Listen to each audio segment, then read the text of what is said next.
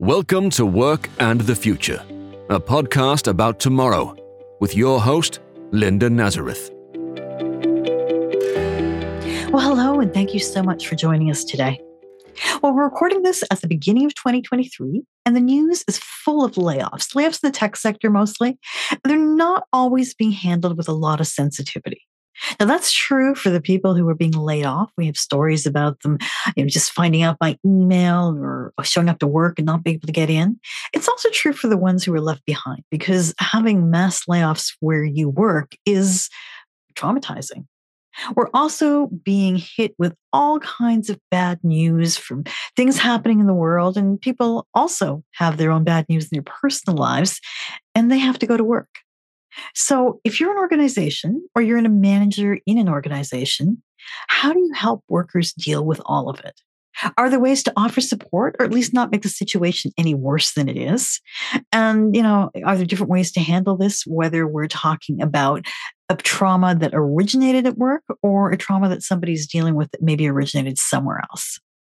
Well, it's definitely time to talk about these issues. I'm lucky to be joined today by Katharine Manning to do that. Now, Katharine is the author of The Empathetic Workplace, 5 Steps to a Compassionate, Calm, and Competent Response to Trauma on the Job.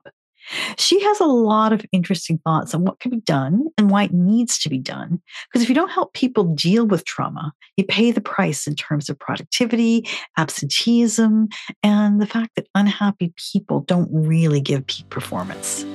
I had a really good discussion with Katharine. Please stay with us to hear it.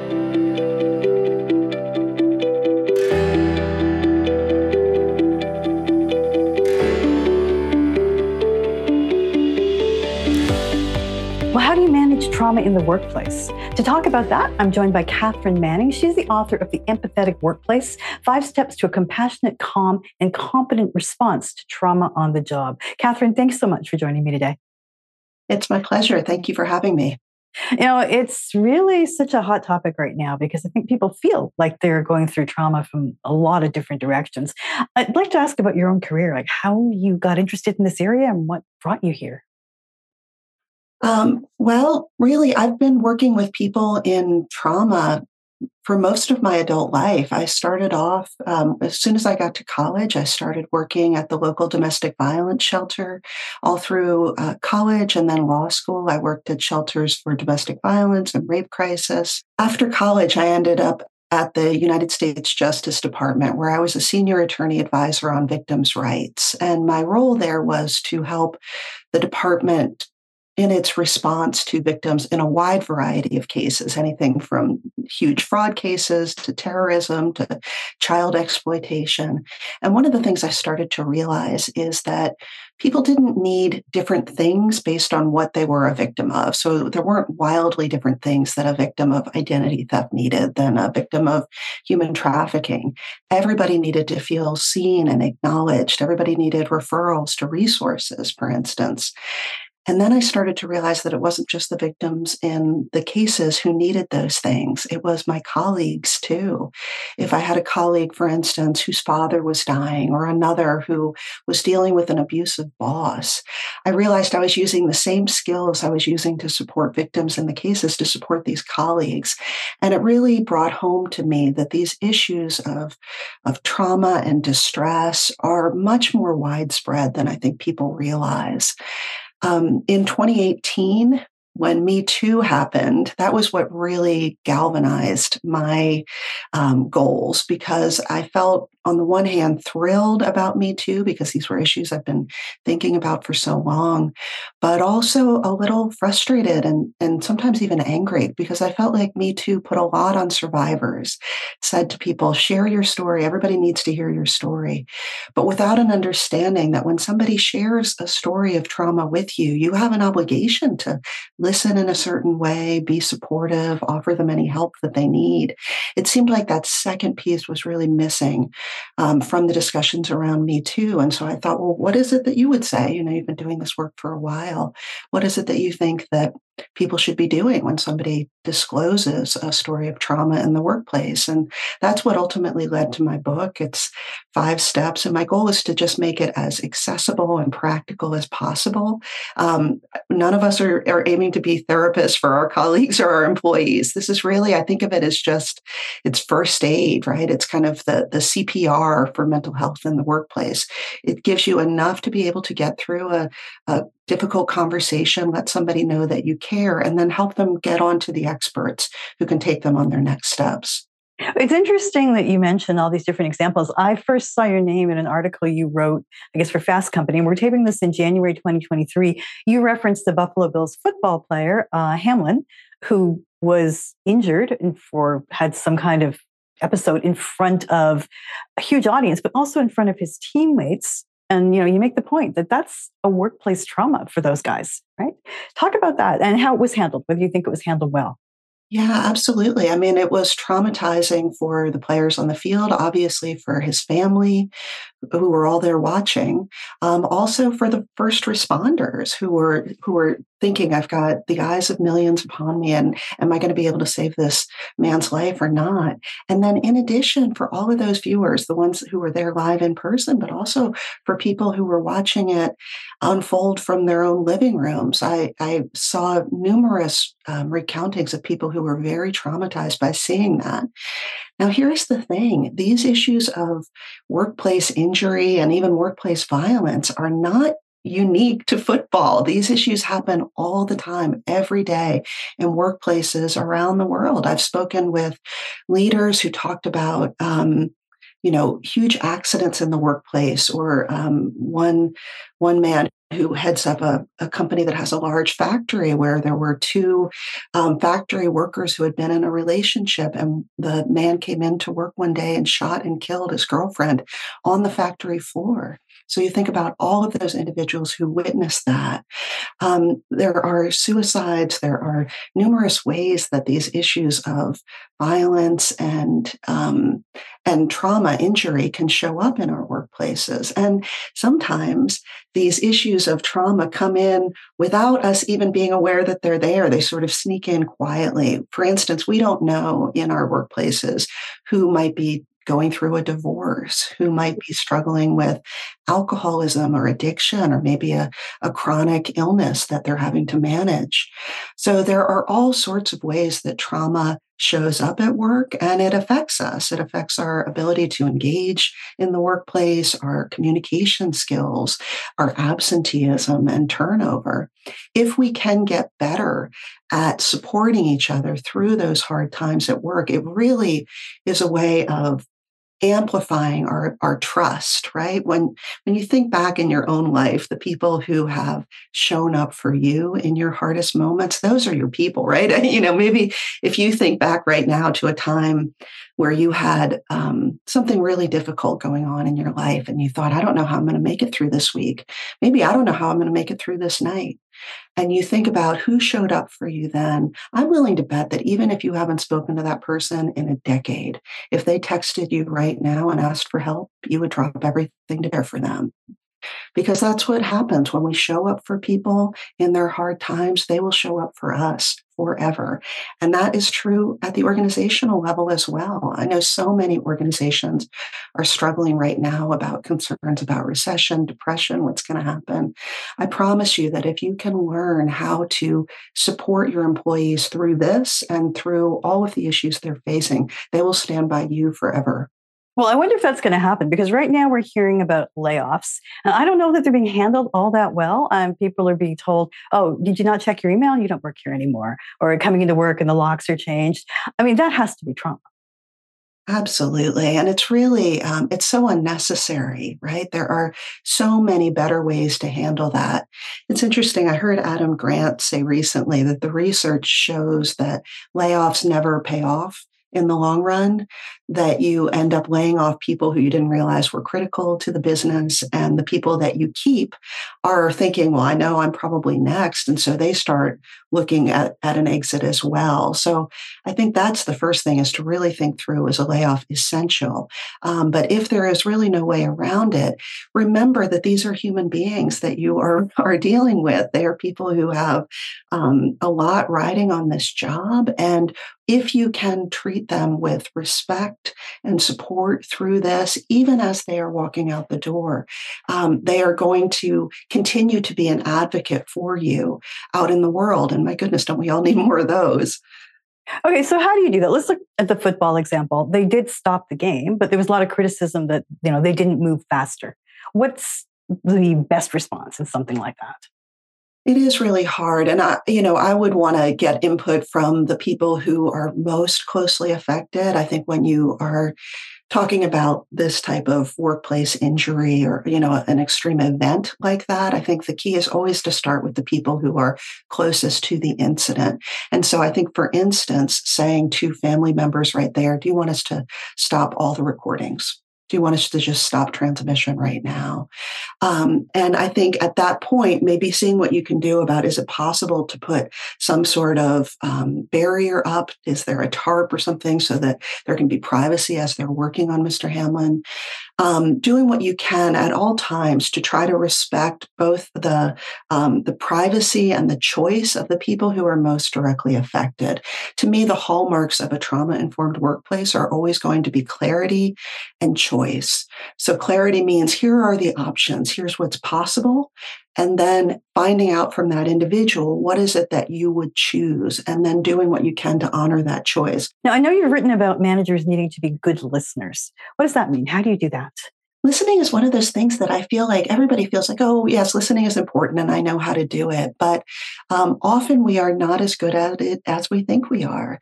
When I talk about listening, what I really mean is active listening, which is more than just being quiet and letting the person talk. It means creating the circumstances where the person feels comfortable opening up. And there are a few things we can do for that. Number one, give them your full attention. Don't keep glancing at your watch or at your phone. Make sure that they know that you are there with them. Ask questions. No better way to show somebody that you want to hear what they are sharing with you than by asking them about them. Who, what, where, when, all great question. What happened next? What did you do then? All of those show that you are interested in what they're saying. And then another of my favorite active listening techniques is looping. And that's literally just repeating back a few words of what the person has just shared. So maybe the person says, I'm just really frustrated by everything my dad is going through right now. And you say back, gosh, you must be so frustrated about everything your dad is going through right now. Right? It almost sounds like a trick. You're literally just mimicking them. But in my experience, it can be incredibly validating for people. Number one, it demonstrates you're listening because you're actually repeating it back. But also using their exact words can be really validating for them. Frustrated is a little different than angry or mad or upset. And when you use their language back, it can be very validating.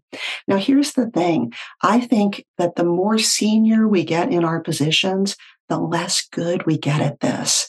Because how do you become more senior?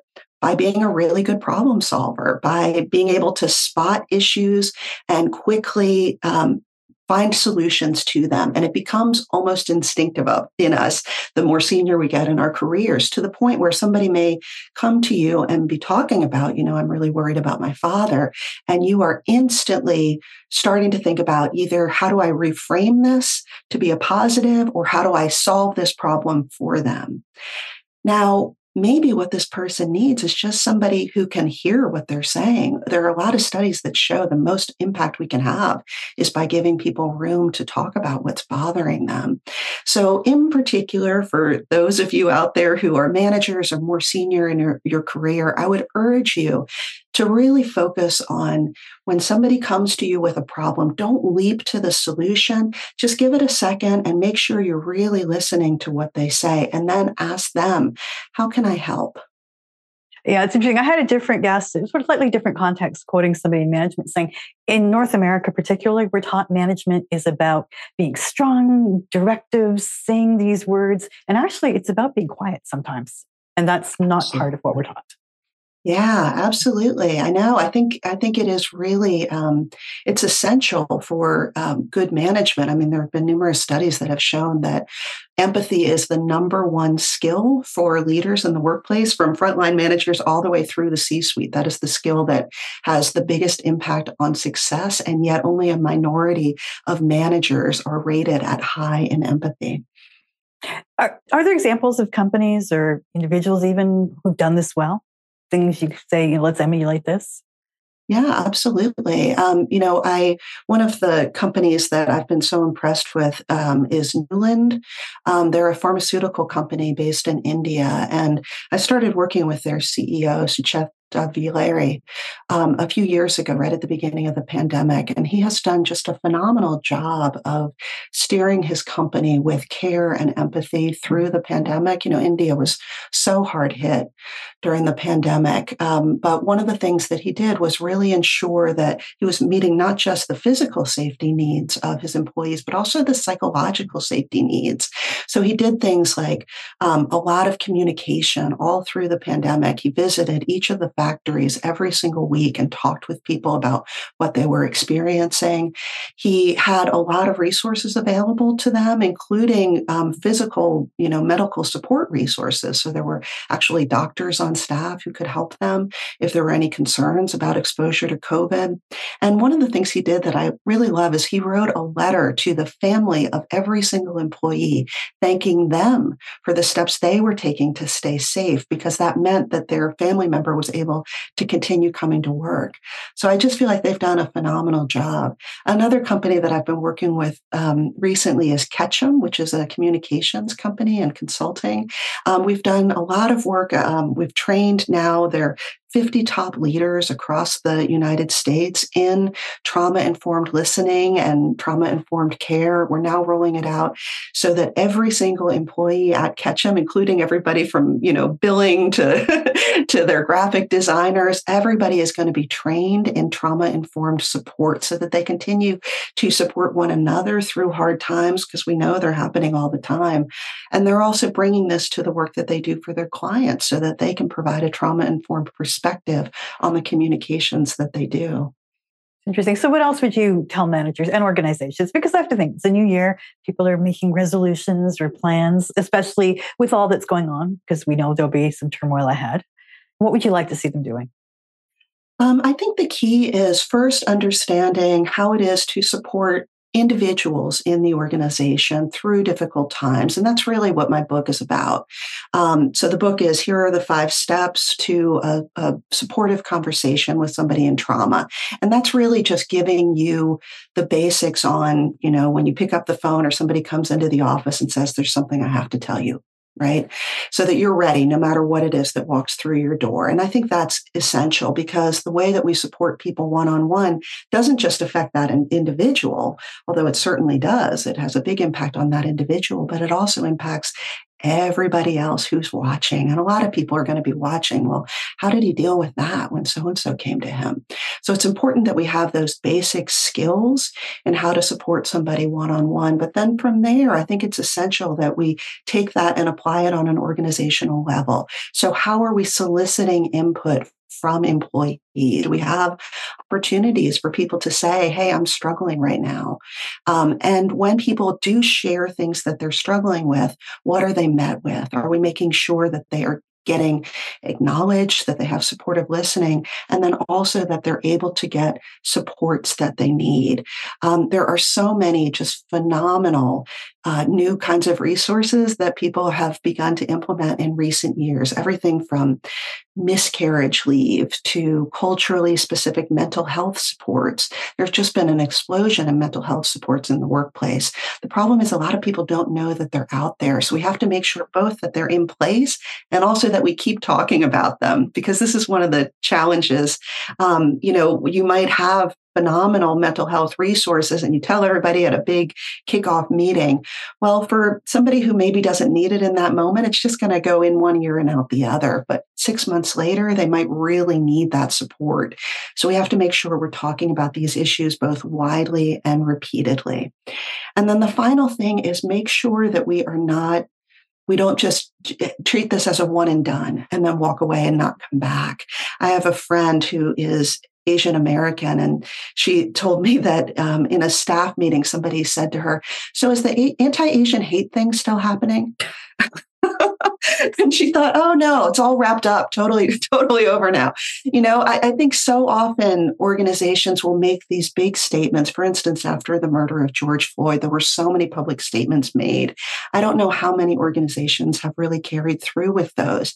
It's important, if we want to be reliable, we have to be able to follow through on these promises that we're making. And then, so we have to return to these issues again and again, but we also, as leaders, have to make sure that we are returning to ourselves, that we are actually doing what we can to manage our own energy, taking care of our own mental and physical health. Because as leaders, your attitude, the way that you show up at work, has an outsized impact on everybody in that organization. If you walk in and you're very, very stressed, you're flustered, you're short-tempered, that's really going to infect everybody around you. So it's essential that you take good care of yourself as you're taking care of your team.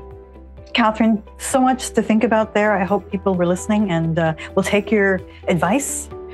Katharine Manning is the author of The Empathetic Workplace, 5 Steps to a Compassionate, Calm, and Competent Response to Trauma and the Job. Thank you so much for talking to me. Thank you. Well, that's it for today. If you'd like to learn more about Katharine and her book, please take a look at our show notes. You'll find some links there. If you'd like to connect with me, I'm on Twitter at @RelentlessEco. Now, if you did like this discussion about work and the future of work and the issues around that, please take a moment and leave a rating or a review wherever you get your podcasts. That will help people to find us. It will help us to keep these discussions going.